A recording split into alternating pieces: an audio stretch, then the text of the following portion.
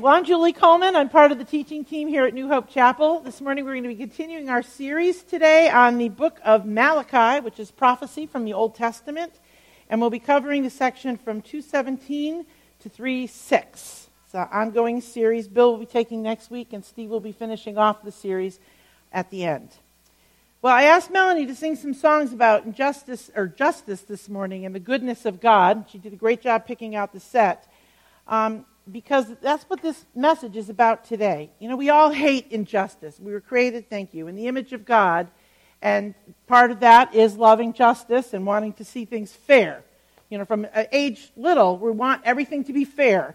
That's not fair. That was like the big phrase in our house when our kids were little. They don't say it anymore, thank goodness. We all hate injustice. And we're outraged when we see somebody getting away with something that they've done. One instance of that for me in years past was the trial of O.J. Simpson. Now, I don't know if you were old enough to remember watching on TV the car chase that happened with 20 police cars and 9 helicopters following O.J. down the highway after he'd written a suicide note and was about to leave the country. There was a lot of DNA evidence that was shown at the trial, but back then DNA was very, very new. I mean, DNA wasn't new, but research into DNA was. And it was very new enough that the jury was doubting the significance of the traces, the blood that they had found at the scene of the crime and then back in his home. Those Dream Team lawyers cast doubt on everything. And I remember when he was declared not guilty. I remember the fury I felt. I remember exactly where I was standing when I heard the news in the teacher's lounge at school where I was teaching. And looking at the news footage of the faces of the families that had been affected by the murders and seeing their pain was just unbearable. It was outrageous. Double murderer had been set free. Well, when we see things like that, we wonder, where is God while evil exists in our world? Murders like that, abuse, oppression of the weak, corrupt politicians thriving, the guilty being released on a technicality. Everywhere you look, there's injustice. God is supposed to care about injustice. But the reality of our world today can really kind of give us pause. If God is truly good, why isn't he doing something about it? In our passage today, God is asked this very question. And how he answers reveals things about his character and his purposes. And it's going to help us come to a better understanding in our wonderings about the God of justice, what that really means, and give us insight into who he is and in our appropriate response to him. So let's take a look at Malachi 2:17, 3-6. Remember, Malachi, each section starts with a question. Questioning of God. And here's what God says. You have wearied the Lord with your words. Yet you say, how have we wearied him? In that you say, everyone who does evil is good in the sight of the Lord, and he delights in them. Or, where is the God of justice? Behold, I'm going to send my messenger, and he will clear the way before me. And the Lord, whom you seek, will suddenly come to his temple. And the messenger of the covenant in whom you delight, behold, he is coming, says the Lord of hosts. But who can endure the day of his coming? And who can stand when he appears? For he is like a refiner's fire and like fuller's soap. He will sit as a smelter and purifier of silver, and he will purify the sons of Levi and refine them like gold and silver, so that they may present to the Lord offerings in righteousness. Then the offering of Judah and Jerusalem will be pleasing to the Lord, as in the days of old and as in former years.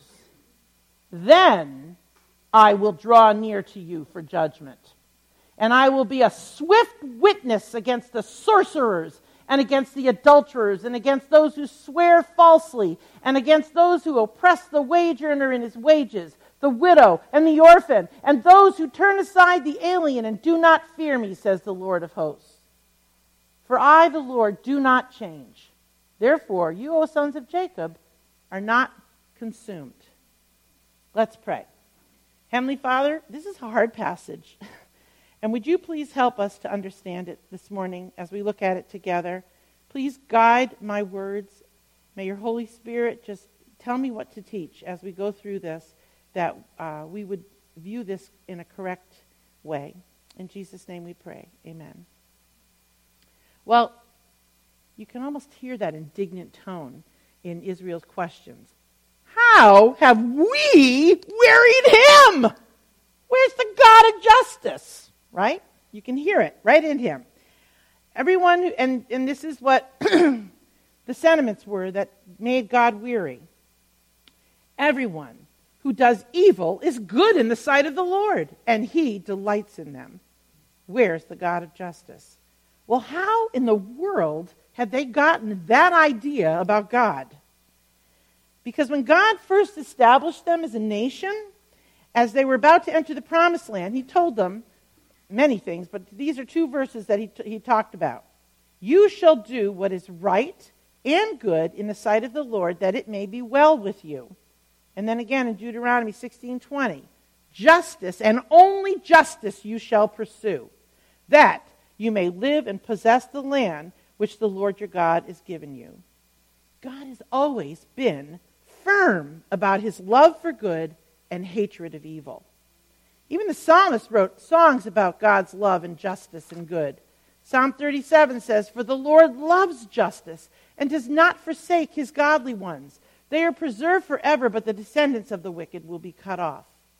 And verse 89:14 in Psalms, "Righteousness and justice are the foundation of your throne. Loving kindness and truth go before you." God had been quite clear. So then where then did they get their understanding? Well, I think if we look at their present circumstances, we can kind of figure that out. Israel had returned from exile, after many years in exile, and they had come back to Jerusalem. And their return was really regarded and was a miracle. They had erected a new temple. They rebuilt the city of Jerusalem and its walls. And when they had been in exile, before that all happened, the prophets had been promising things to them if their hearts had returned to him. And one of the things that they promised was a messianic kingdom was going to happen. And that bringing people back into the land would be the start of it. Now, let me just clarify here. It's what they thought the prophets were saying, that the Messianic age was about to start. Prophecy is a little tricky, and it can often be misunderstood. Prophets were given word from God, and they wrote them down. But they themselves even didn't understand what they were writing. In 1 Peter, it says, "The prophets who prophesied of the grace that would come to you made careful searches and inquiries, seeking to know what time or person the Spirit of Christ within them was indicating, as he predicted the sufferings of Christ and the glories to follow." You see, sometimes those prophecies of the suffering and the glory were all intermixed and mingled together, and it was hard to tell one from the other. So the Israelites were looking at that prophecy as one big event, but it wasn't. It was two. You know, when I was working at Camp Berea up in New Hampshire, one of my favorite things to do was sit by the lake and look at the ever-changing sky and the water. It was just a beautiful place up on Newfound Lake. And one thing, the lake was surrounded by mountains. So there were mountains on every side you could look at. And you could look straight ahead across the lake. It was only 2 miles across. And you could see just the mountains that were all this vista in front of you as they rose up from the lake. But the interesting thing is, when you looked at those mountains on a clear day, you just saw just one big green, maybe a little bit hilly, but it looked like there were just, a mountain here, a mountain there. But when it was foggy, it would look more like this, where you could see it wasn't just one mountain you were looking at, but actually several mountains, and the fog in between delineated out those peaks. You see what I'm saying? Well, that's what prophecy was a little bit like. When the prophets were given future events to write down, they didn't know how this was going to work out. They didn't know how what was going to happen when, or what the order of events were going to be. They were just given a chunk of information, and they wrote it down. But they themselves, like Peter said, didn't really know the timing or how this was all going to go down. So they just saw, like I was looking at Camp Berea, this series of of this vista in front of them, and they didn't realize that they were separate events. We can see now, of course, and in all prophecies there were, like for example, here's Isaiah 9:6. For unto us a child is born, unto us a son is given. Well, Isaiah was prophesying that, and a son was born. His name was Meir Hashbaz. I can't remember how to say his name. Anyway, big long name. And he was born as a sign to the people, that the prophets. But also it was prophesying about Jesus, which is a further away event. Same prophecy, two different fulfillments. You see what I'm saying? So a lot of times you'd get an immediate fulfillment in prophecy, and you'd also have a far-off fulfillment later on. And one of the girls in my Tuesday night Bible class made the interesting observation that when prophets were giving their prophecy, if it didn't come true, they were to be stoned, according to Deuteronomy, or Leviticus. I can't remember where the law is, but anyway, it's there. And so she suggested that maybe the immediate fulfillment was to validate that prophet in his words, even though the prophecy may have been even thousands of years in the future. I thought it was an interesting thought. I like it. Okay, so they misunderstood the prophecies, anyway, about the Messianic age, the people in Malachi. And that bad assumption of what they thought it said led to disillusion, because the Messiah had not arrived like they thought he would. They were still under Persian rule.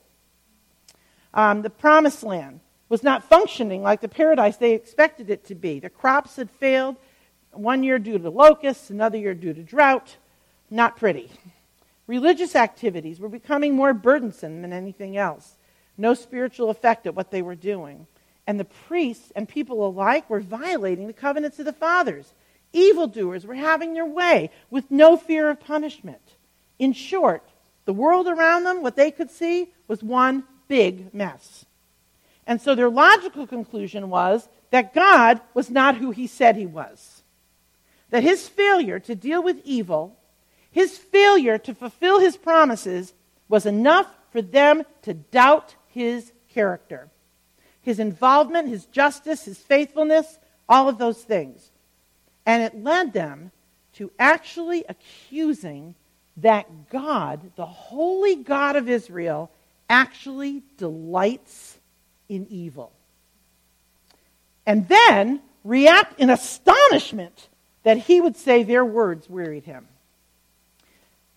You know, as much as we can judge those people from afar, it's really a common human condition that we form our ideas through the lens of our circumstances. But if it was as if they had a telescope, but they were looking from the wrong end. And they were evaluating who God was based on what they could see around them in that minutia of time and space that was theirs. And where they landed by doing that was a very bad place. And it was what they thought about God was not based on truth, but their own limited wisdom. And what did it do? It hardened their hearts. What they assumed made them arrogant, that they knew better than God. They had a higher moral standard than God did. Can you imagine? And they could judge him, that he should answer to them. There's no faith in that question.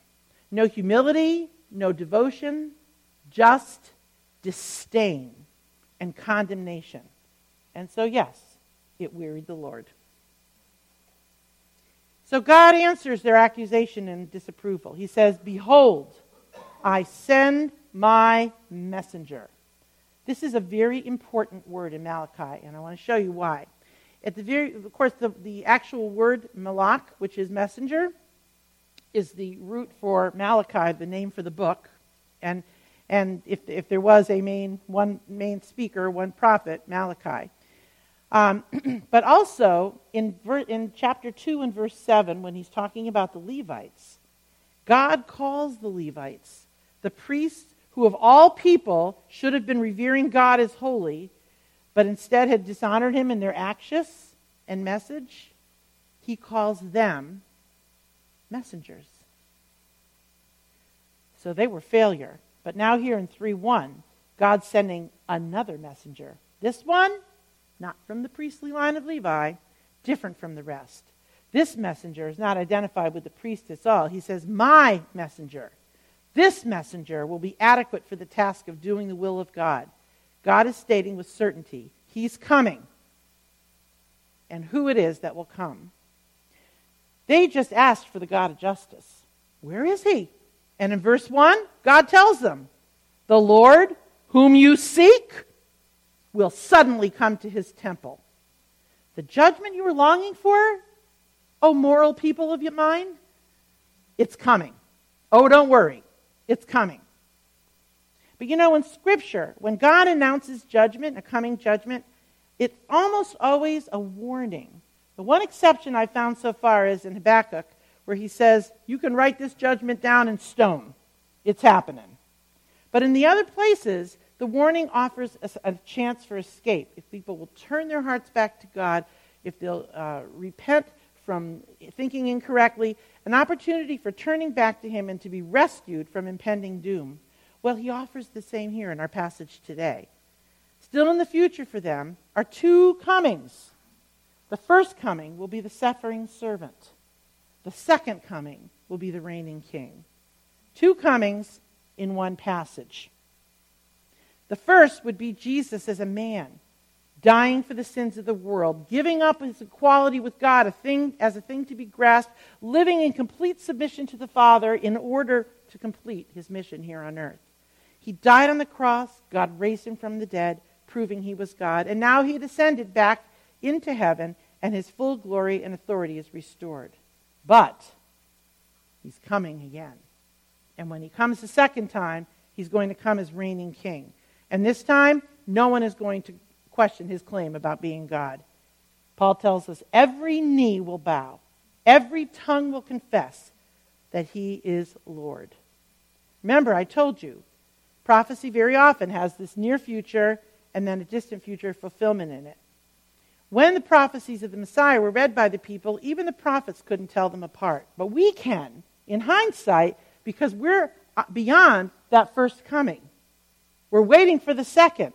But we can see the difference and separate out what was for then, what will be for the future. We're standing in the place where we can look forward and back. So I want to look at this prophecy in Malachi 3 in the light of what we know. I believe that this prophecy contains two comings. Now, the commentators are all over the place on this prophecy. It was a hard one to do. But I'm telling you, the more I've studied it, and the more, because I've studied the life of Christ, I've studied the theology of it, and I've seen all what he did and the prophecies that he fulfilled, I really think we can separate them out and look at them. So I've charted them to give us a visual idea, laying it out visually that'll help us make some sense of it. So the first thing he says is, I'm going to send my messenger, and he will clear the way before me. Before judgment, God will supply a way out. His messenger is going to provide an opportunity for salvation. So that's going to happen first. Then, he says, and the Lord whom you seek will suddenly come to his temple. And the messenger of the covenant in whom you delight, behold, he's coming. Who were they seeking? Who were they professing to delight in? The God of justice. He'll come. And who can endure the day of his coming? Who can stand when he appears? The God of justice they called upon is not going to bring the relief that they think he is. You keep saying that word. They're going to get what they deserve when he comes, as well as what the people they think of as evil will deserve. No one will be able to stand. But now, as in every time when God warns of judgment, he offers a way out, a way to salvation before he comes to judge on the day of the Lord.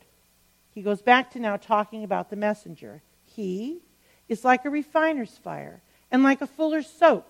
He will sit as a smelter and purifier of gold and silver. He will refine the sons of Levi, refine them like gold or silver. Now, of course, this is a metaphor. In Hebrew poetry, lines run kind of in parallel pairs like this, or like this, I guess. And one line informs or gives us further understanding about the line it's paired with. And I believe these two lines are two different ways of talking about the same thing, the messenger's purpose of refining. Now, to understand a little bit about it, we need to look at the process of refining as it was back then. It was a purification process. We have precious metals. They're in the earth. They're in the mountains. They're everywhere. Precious metals like gold and silver. And they're found embedded in other kinds of rock. And sometimes they're in veins. Sometimes they're in nuggets. But they're attached. They're part of it all. So in order to separate that precious metal out, what they do is they crush all of the rock. And then they put it over a fire.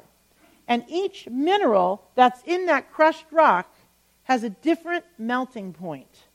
And as the temperature rises, the impurities melt and come to the surface as a liquid.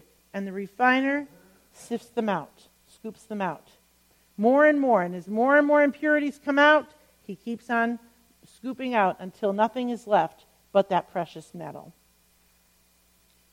That metaphor is to picture the purification the messenger is going to accomplish at his first coming. So let's see what the New Testament says about if he did it or not. Titus 2:13 says, Christ Jesus, who gave himself up for us to redeem us from every lawless deed and to purify for himself a people for his own possession. Oh, he purified. Secondly, Ephesians 5.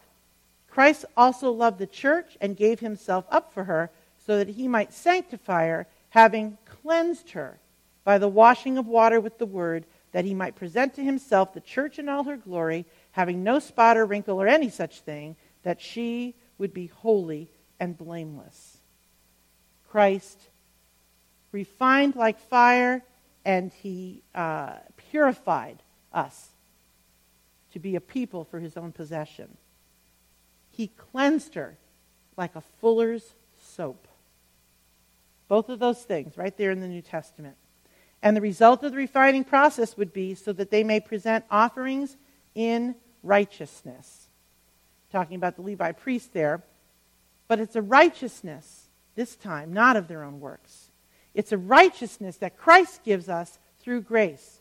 Philippians 3 says this. Paul is talking, that I might gain Christ and may be found in him, not having a righteousness of my own derived from the law, but that which is through faith in Christ, the righteousness which comes from God on the basis of faith. Jesus came to offer that righteousness to us before the final judgment.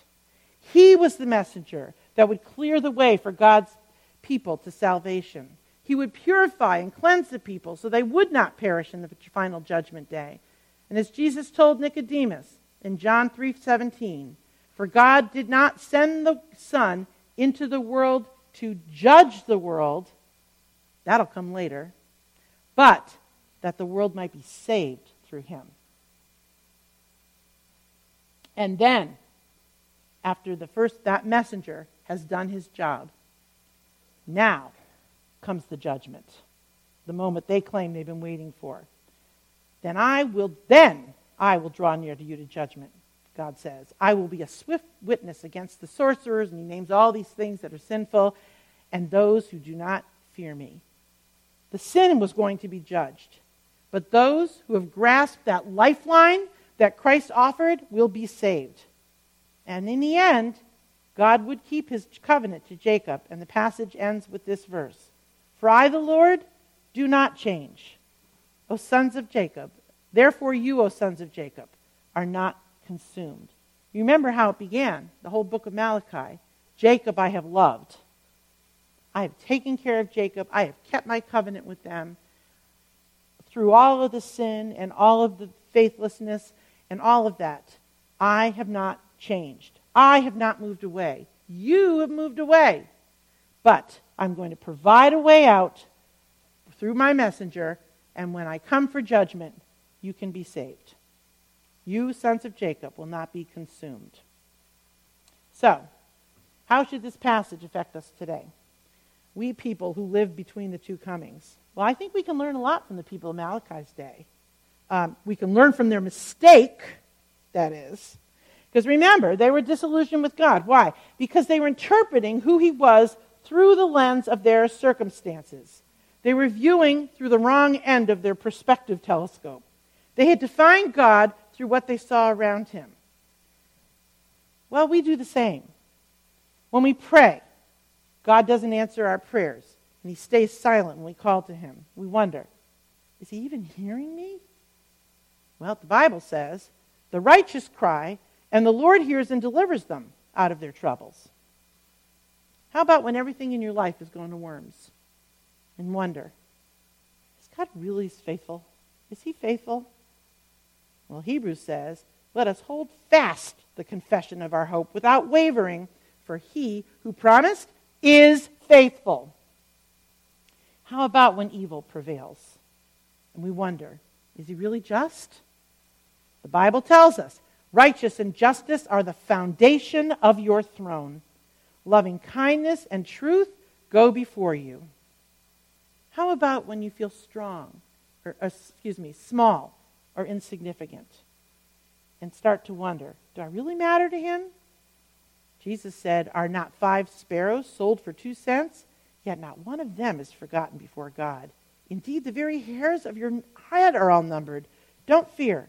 You are more valuable than many sparrows. How about when we wonder if things have gone too far for him to fix? God says, I'm the Lord, the God of all flesh. Is there anything too difficult for me? God is above and beyond what our circumstances may indicate. We need to make sure that our perception of him is guided by what he has told us as true. Because God can't lie. He cannot lie. And reinventing God by our immediate perception is a terrible idea. Rather than doing as they did in Malachi's time, looking around for us to decide what God is, we need to learn who God is from the Scripture, his revelation to us, and interpret our circumstances through the lens of truth. It's what we're doing on the teaching team with all of our heart. Learning who God is, learning about Christ, learning about the Spirit, all of those parts of him, because we need to know truth for when times come to make us question. Now, we will have questions when life seems no sense. God can take our questions, but we need to approach him on his terms if we want the result to end up in our satisfaction. We will only find peace when we approach him in faith, believing who he has revealed himself to be. When we acknowledge his wisdom, his goodness, his love, his holiness, his power, it provides a healthy, faith-inspired framework in which to ask our questions, and we'll wait with a perspective that'll make us ready for his answers. So, is there something on your heart today? Something that may be challenging your ability to trust God? Something that may be warping your understanding of him as we looked at? I'm going to give you a minute right now to talk to him about that thing.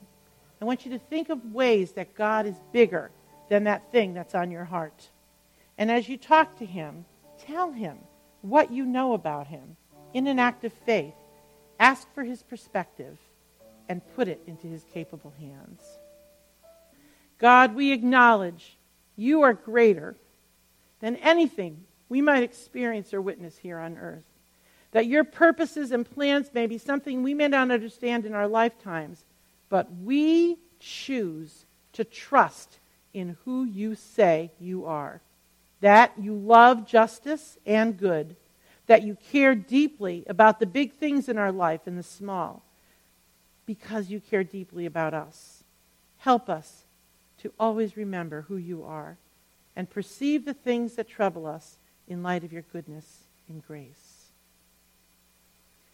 Remember in this week, God cannot lie. He is who he says he is. We're dismissed.